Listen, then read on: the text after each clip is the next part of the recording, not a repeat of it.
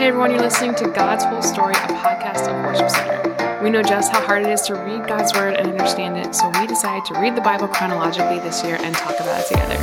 Thanks so much for joining us.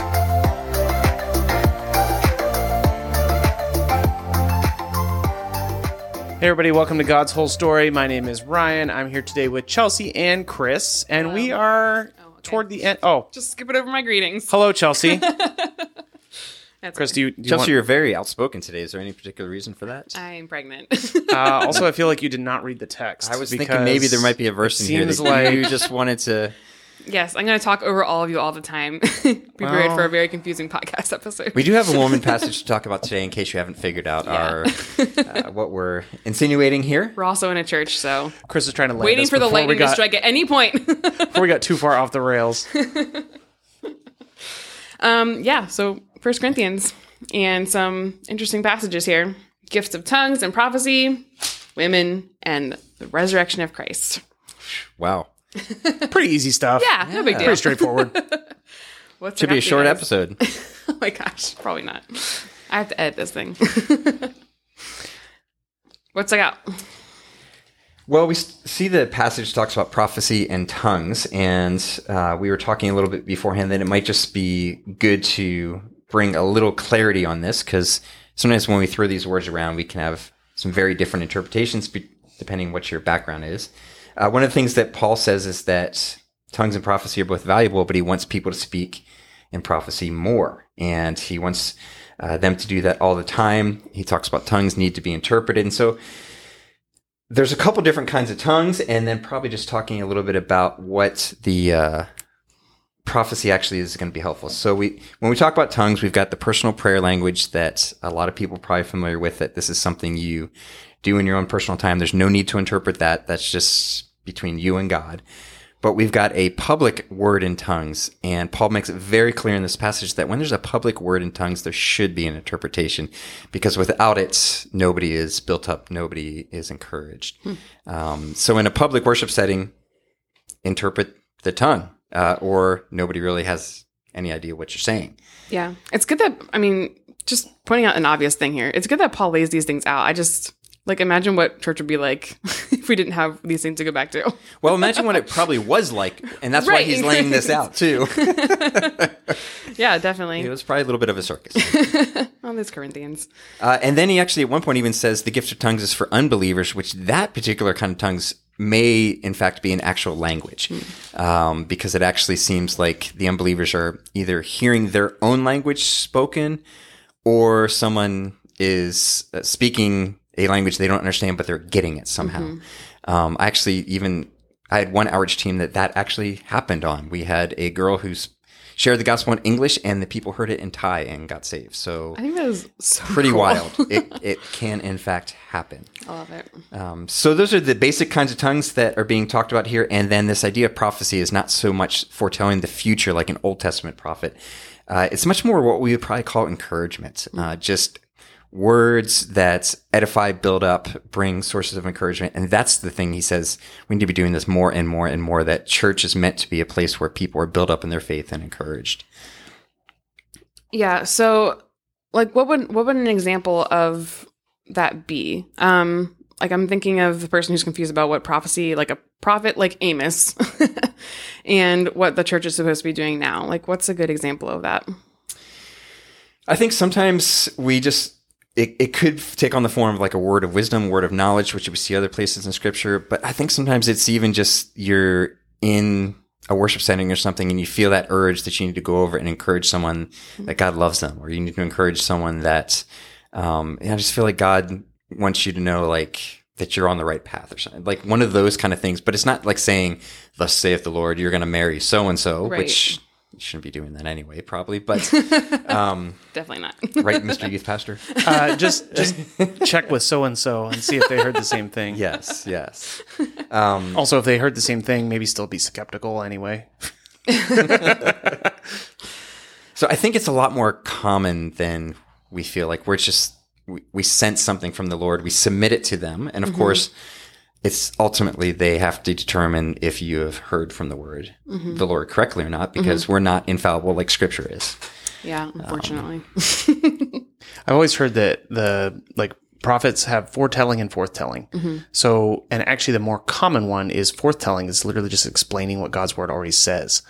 And I think a lot of the Old Testament prophets actually did that as well. Like they weren't just running around telling the future all the time. We're most drawn to because of who we are and how we're created. We're very drawn to like, wow, they knew the future.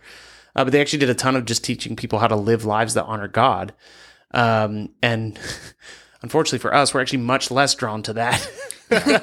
It's like, wow, there's supposed to be prophecy in church? Amazing. I can't wait to hear what I'm supposed to do with my life. It's like, well. Now, we do want to say like there is an actual like office of the prophet and a place where people do really function in that prophetic gift that often does kind of have some future things. That's probably a lot less common than what Paul's talking about here. What Paul's encouraging all believers to do this. Paul's saying like this should be a part of your weekly, communal gatherings where you're encouraging one another. And so we're in no way saying that there's not an actual prophet that sometimes gives you a prophetic word that you then hold and weigh out and see. I've received several of those in my life. I write them down, store them up, and oftentimes like they serve as a confirmation for something that I've already heard, or I store it away until I have that kind of that movement that I'm like, oh, that's what this was talking about. But it doesn't just direct me to do something I've never thought of. So we definitely want to make sure that we're clear that there is that gift as well. Yeah. All right. Well, let's talk about women. Chelsea's been waiting and for how that. They should get off silent. This prophecy thing. Chelsea, how can a woman prophesy in church if she has to be silent? That's a great question. Sign language. Trying to figure out how I can say this without speaking.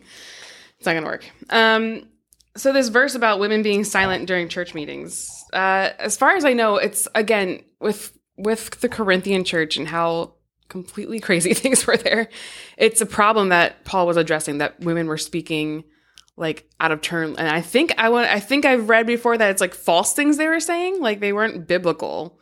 Does anyone have anything that you want to add to that? Because that's the pretty much the extent of what I know. Fair to say that if you have something unbiblical to say, you should probably just be silent. Man or woman, probably just don't say it. And in the history of Corinth, there was a group of women false teachers that were infiltrating the church. They were saying things that we saw earlier, like Eve was the mother of all, like not even saying Adam was first, but Eve was first. So there was definitely some of that going on. This is also in the context of orderly worship. Mm-hmm. And so one of the ways he's encouraging for these disorderly, false teaching women to bring order is that they need to be quiet. I did mention, like, how do you prophesy in church if you have to be silent? It was kind of a little bit tongue in cheek because everybody is supposed to prophesy. Right. There isn't distinguishing things on that. Other places when we see the spiritual gifts, there's not a prohibition against women using them. So I do think this is something that's very specific, dealing with a problem. We see other places, Paul had women church leaders. Romans chapter 16 has a number of different women that are listed, and they were probably leaders of the church. I just want to be clear that I ask a lot of my questions here in church to a lot of people in this room, not just my husband. So again, waiting for the lightning to strike at any point here. The key to the whole chapter is what Chris is already saying, but the final is it's 1 Corinthians 14:40. Be sure that everything is done properly and in order. That's like the actual heartbeat of the passage, is that there is chaos ensuing whenever they gather. They're drunk, they're having huge parties, they're screaming at people.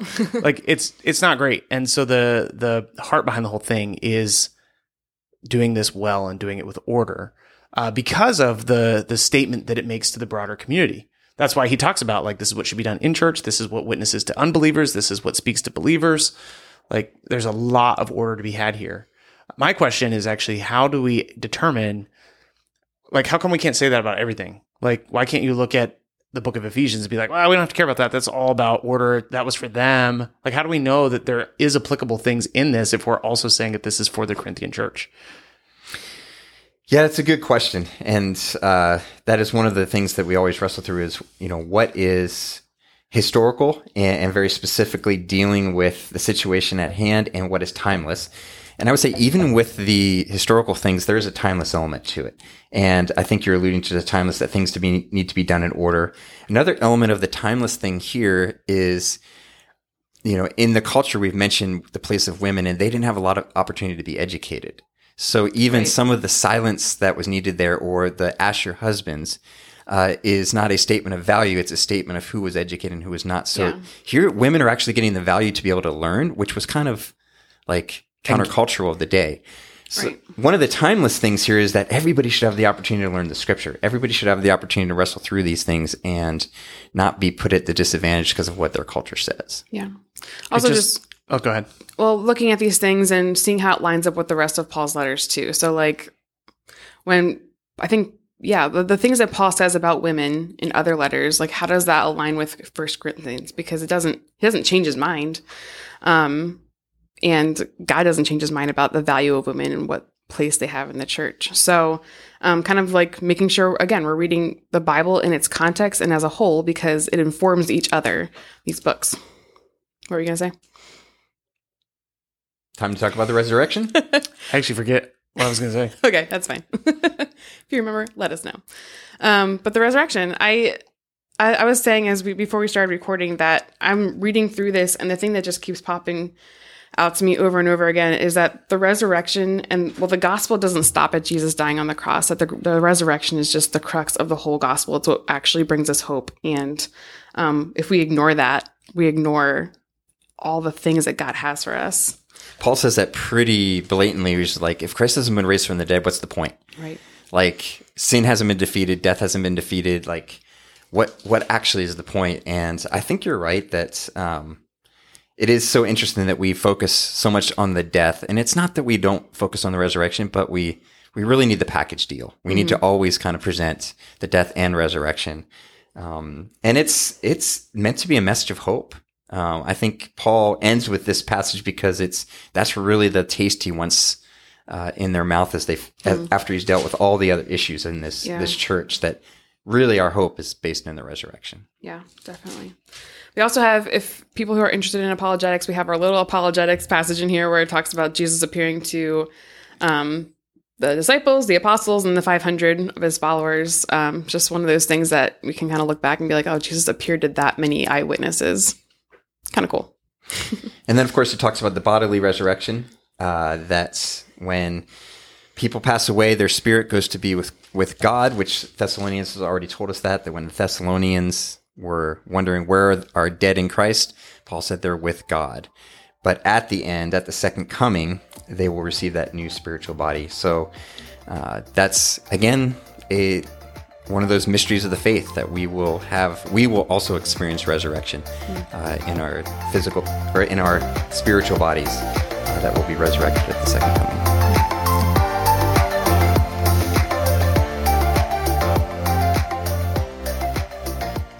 1 Corinthians 14:1. Let love be your highest goal, but you should also desire the special abilities the Spirit gives, especially the ability to prophesy. For if you have the ability to speak in tongues, you'll be talking only to God, since people won't be able to understand you. You'll be speaking by the power of the Spirit, but it will all be mysterious. But one who prophesies strengthens others, encourages them, and comforts them. A person who speaks in tongues is strengthened personally, but one who speaks a word of prophecy strengthens the entire church. I wish you could all speak in tongues, but even more, I wish you could prophesy. For prophecy is greater than speaking in tongues unless someone interprets what you are saying so that the whole church will be strengthened. Dear brothers and sisters, if I should come to you speaking in an unknown language, how would that help you? But if I bring you a revelation or some special knowledge or prophecy of teaching, that would be helpful. Even lifeless instruments like the flute or the harp must play the notes clearly, or no one will recognize the melody. And if the bugler doesn't sound a clear call, how will the soldiers know they are being called to battle? It's the same for you. If you speak to people in words they don't understand, how will they know what you are saying? You might as well be talking into empty space. There are many different languages in the world, and every language has meaning. But if I don't understand a language, I will be a foreigner to someone who speaks it, and the one who speaks it will be a foreigner to me. And the same is true for you, since you are so eager to have the special abilities the Spirit gives. Seek those that will strengthen the whole church. So anyone who speaks in tongues should pray also for the ability to interpret what has been said. For if I pray in tongues, my spirit is praying, but I don't understand what I'm saying. Well, then what shall I do? I will pray in the Spirit, and I will also pray in words I understand. I will sing in the Spirit, and I will also sing in words I understand. For if you praise God only in the Spirit, how can those who don't understand you praise God along with you? How can they join you in giving thanks when they don't understand what you're saying? You'll be giving thanks very well, but it won't strengthen the people who hear you. I thank God that I speak in tongues more than any of you. But in a church meeting, I would rather speak 5 understandable words to help others than 10,000 words in an unknown language. Dear brothers and sisters, don't be childish in your understanding of these things. Be innocent as babies when it comes to evil, but be mature in understanding matters of this kind. It is written in the scriptures, I will speak to my own people through strange languages and through the lips of foreigners, but even then they will not listen to me, says the Lord. So you see that speaking in tongues is a sign not for believers, but for unbelievers. Prophecy, however, is for the benefit of believers, not unbelievers. Even so, if unbelievers or people who don't understand these things come into your church meeting and hear everyone speaking in an unknown language, they will think you are crazy. But if all of you are prophesying and unbelievers or people who don't understand these things come into your meeting, they'll be convicted of sin and judged by what you say. As they listen, their secret thoughts will be exposed and they will fall to their knees and worship God, declaring God is truly here among you. Well, my brothers and sisters, let's summarize. When you meet together, one will sing, another will teach, another will tell some special revelation God has given, one will speak in tongues, and another will interpret what is said. But everything that is done must strengthen all of you. No more than 2 or 3 should speak in tongues. They must speak one at a time, and someone must interpret what they say. But if no one is present who can interpret, they must be silent in your church meeting and speak in tongues to God privately. Let 2 or 3 people prophesy and let the others evaluate what is said.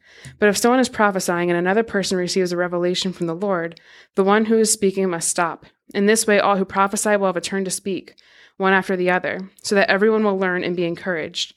Remember that people who prophesy are in control of their spirit and can take turns. For God is not a God of disorder, but of peace, as in all the meetings of God's holy people. Women should be silent during the church meetings. It is not proper for them to speak. They should be submissive, just as the law says. If they have any questions, they should ask their husbands at home, for it is improper for women to speak in church meetings. Or do you think God's word originated with you Corinthians? Are you the only ones to whom it was given? If you claim to be a prophet or think you are spiritual, you should recognize that what I'm saying is a command from the Lord himself. But if you do not recognize this, you yourself will not be recognized.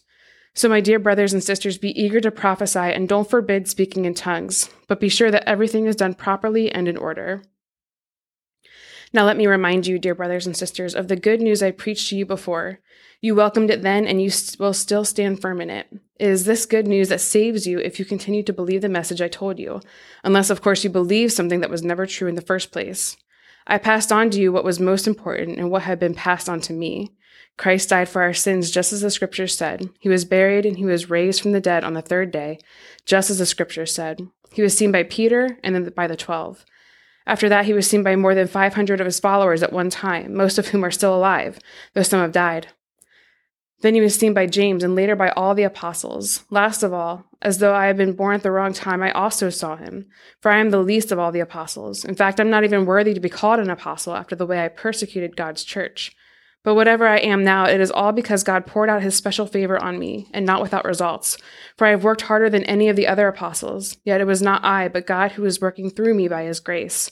So it makes no difference whether I preach or they preach, for we all preach the same message you have already believed. But tell me this, since we preach that Christ rose from the dead, why are some of you saying that there will be no resurrection of the dead? For if there is no resurrection of the dead, then Christ has not been raised either. And if Christ has not been raised, then all of our preaching is useless, and your faith is useless. And we apostles would all be lying about God, for we have said that God raised Christ from the grave. But that can't be true if there is no resurrection of the dead. And if there is no resurrection of the dead, then Christ has not been raised. And if Christ has not been raised, then your faith is useless, and you are still guilty of your sins. In that case, all who have died believing in Christ are lost. And if our hope in Christ is only for this life, we are more to be pitied than anyone in the world. But in fact, Christ has been raised from the dead. He is the first of a great harvest of all who have died. So you see, just as death came into the world through a man, now the resurrection from the dead has begun through another man. Just as everyone dies because we all belong to Adam, everyone who belongs to Christ will be given new life. But there is an order to this resurrection. Christ was raised as the first of the harvest. Then all who belong to Christ will be raised when he comes back. After that, the end will come, when he will return the kingdom over to God, the Father, having destroyed every ruler and authority and power. For Christ must reign until he humbles all his enemies beneath his feet. And the last enemy to be destroyed is death. For the scriptures say God has put all things under his authority. Of course, when it says all things are under his authority, that does not include God himself, who gave Christ his authority. Then when all things are under his authority, the Son will put himself under God's authority, so that God, who gave his Son authority over all things, will be utterly supreme over everything, everywhere. If the dead will not be raised, what point is there in people being baptized for those who are dead? Why do it unless the dead will someday rise again? And why should we ourselves risk our lives hour by hour? For I swear, dear brothers and sisters, that I face death daily. This is as certain as my pride in what Christ Jesus our Lord has done in you. And what value was there in fighting wild beasts, those people of Ephesus, if there will be no resurrection from the dead? And if there is no resurrection, let's feast and drink, for tomorrow we die. And don't be fooled by those who say such things, for bad company corrupts good character. Think carefully about what is right and stop sinning. For to your shame, I say that some of you don't know God at all.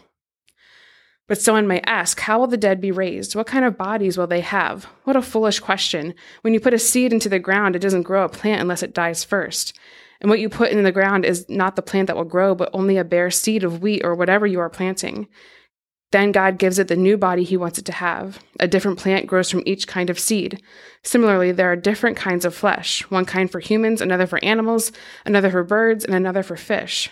There are also bodies in the heavens and bodies on the earth. The glory of the heavenly bodies is different from the glory of the earthly bodies. The sun has one kind of glory, while the moon and stars each have another kind, and even the stars differ from each other in their glory.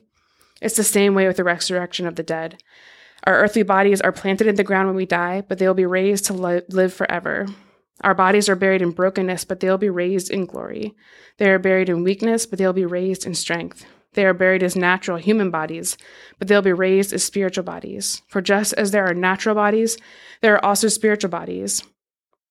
The scriptures tell us, the first man, Adam, became a living person, but the last Adam, that is Christ, is a life-giving spirit.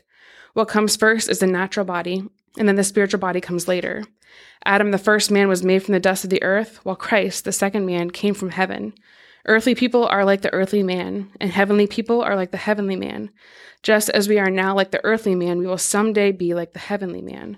What I am saying, dear brothers and sisters, is that our physical bodies cannot inherit the kingdom of God.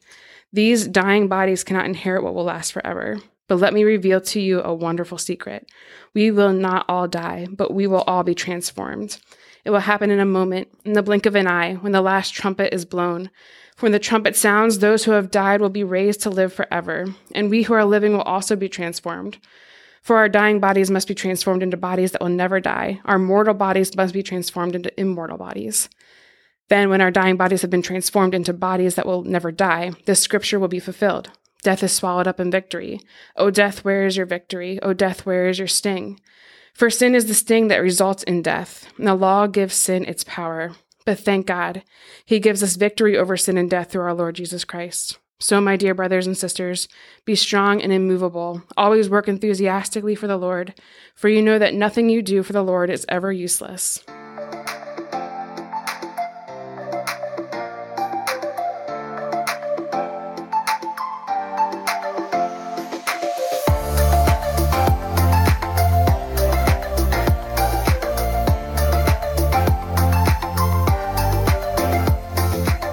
Hey guys, this is Ryan, and I hope you are getting a lot out of God's whole story. It means a lot to us even as we are reading through God's Word every single day in the order that it happened.